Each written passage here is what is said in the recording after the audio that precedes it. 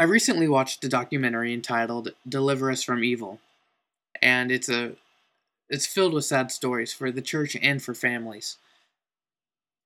It focused on a former Catholic priest who molested a lot of children, and he admits it. One of the families that they talked to had their daughter molested from ages 5 to 12. They didn't know about them until she was an adult. The reason that their daughter never told them what was going on was because her dad had once told her as a little girl that if anyone ever hurt you, I'd kill them. I think a lot of us say that. After some of the sexual abuse from her priest, she asked another little girl what would happen if someone's daddy killed someone else. The little girl told her he'd go away to prison forever and ever and never come back. That day, this abused girl swore to herself she'd never tell her parents because she didn't want her dad to go away forever. And she knew, because he'd told her, and all kids believe their trustworthy parents, of course, that if she did tell him, then he would absolutely kill that priest. And then he would absolutely go to prison for what she thought was forever and ever and ever. And he'd never come back. As the father told this story, he sobbed really, really hard and admitted, I guess her love for me kept her from telling me, and my love for her, I feel guilty about that. He also said, I wish I had never said that to my daughter. Most people seem to live with this sense of unavoidable vengeance should something bad ever come to their loved ones. And that makes sense. We love our loved ones.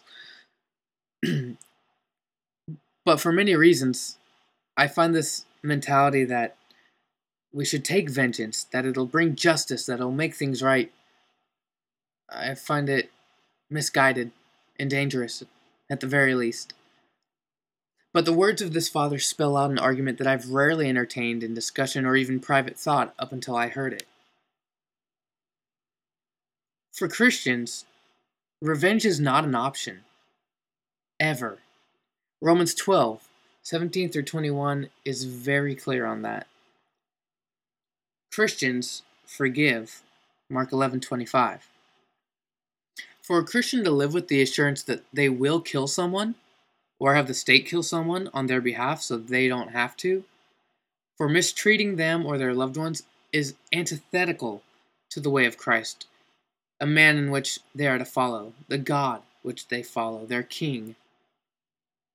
Now that's difficult. I mean, let's not lie. Not taking revenge, forgiving people for rape, for murder, that's hard. No one wants to do that. But because Christ is victorious, because he did it, because he's king, we can know it's good, that it's trustworthy.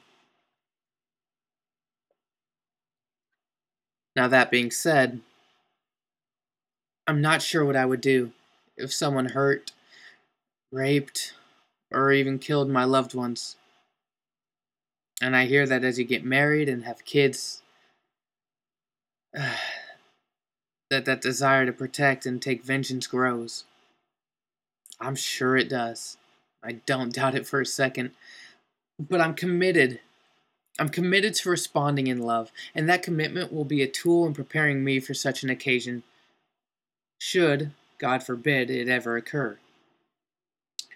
If we meditate on loving responses, then we're more likely to respond with love.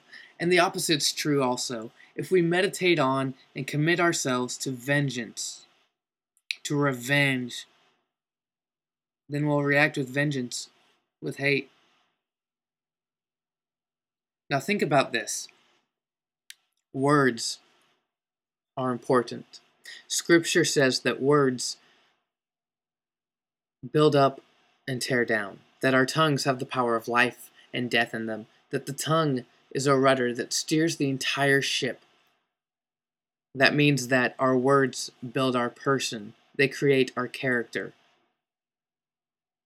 Our vocabulary, our consistent speech, the things we continually say over and over, they build us into someone. In psychology, it's called a self-fulfilling prophecy. You say it so much it becomes reality. And it's true. It's a real deal. If we continue to say, I'm going to kill this person, I'm going to kill this person, odds are we're going to kill someone. If we say, I'm going to love, I'm going to forgive, I'm going to love, I'm going to forgive, we're more likely to love and forgive, as hard as it is. To understand how important words are, just think about how the universe was created.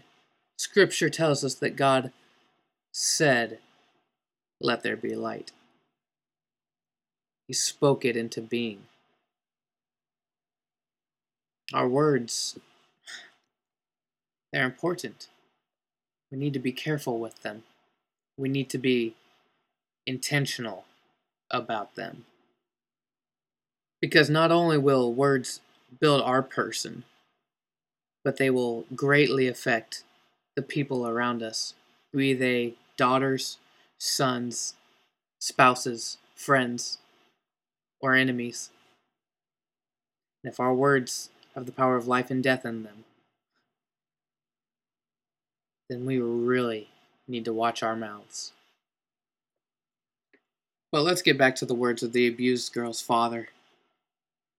He said his promise of vengeance is basically what allowed the abuse to continue for so long and to be swept under the rug for decades. This is, though unfortunate, a perfect example of vengeance and a commitment to violence and or revenge, and how it not only hurts those we're against, but it hurts ourselves and those that we love, and brings the possibility of destruction to all those people. It's a perfect example of why evil cannot triumph over evil. Mark 3:23-26, and why we're always to overcome evil with good. Forgiveness and love are the answer to a peaceful future. Vengeance and hate are the answer to no future at all. I wonder how things would have been different had the father been committed to love and forgiveness. Had he verbalized that to his daughter and his wife?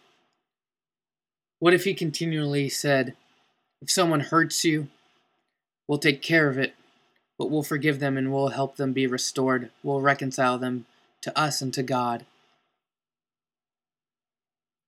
The abuse may still have happened.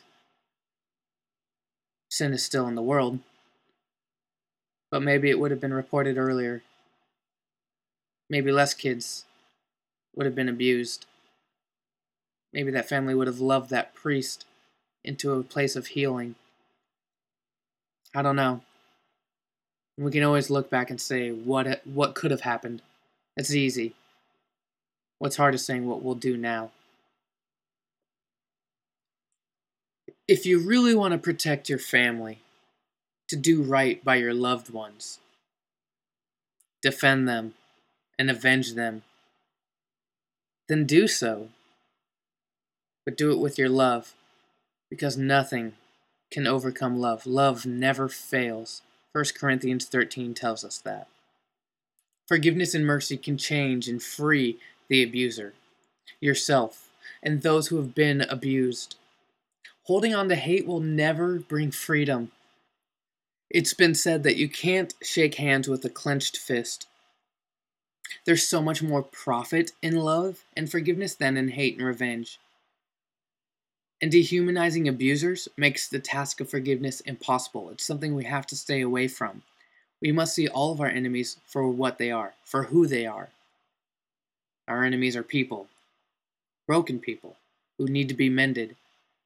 And you can't sew a stitch with one hand while taking it apart with the other.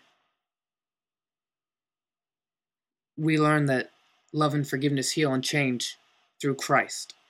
For he died on our behalf while we were against him, while we were sinners, abusers of him. Jesus has taught us that we destroy enemies when we love them, when we make them brothers and sisters. There's a freedom in forgiveness. Hate and violence are tools that can only produce bondage and death. They can never produce freedom or life. So, what will our mantra be? I'll kill whoever hurts you, or I'll love whoever hurts you. For all of our sakes, I hope we can embrace the latter.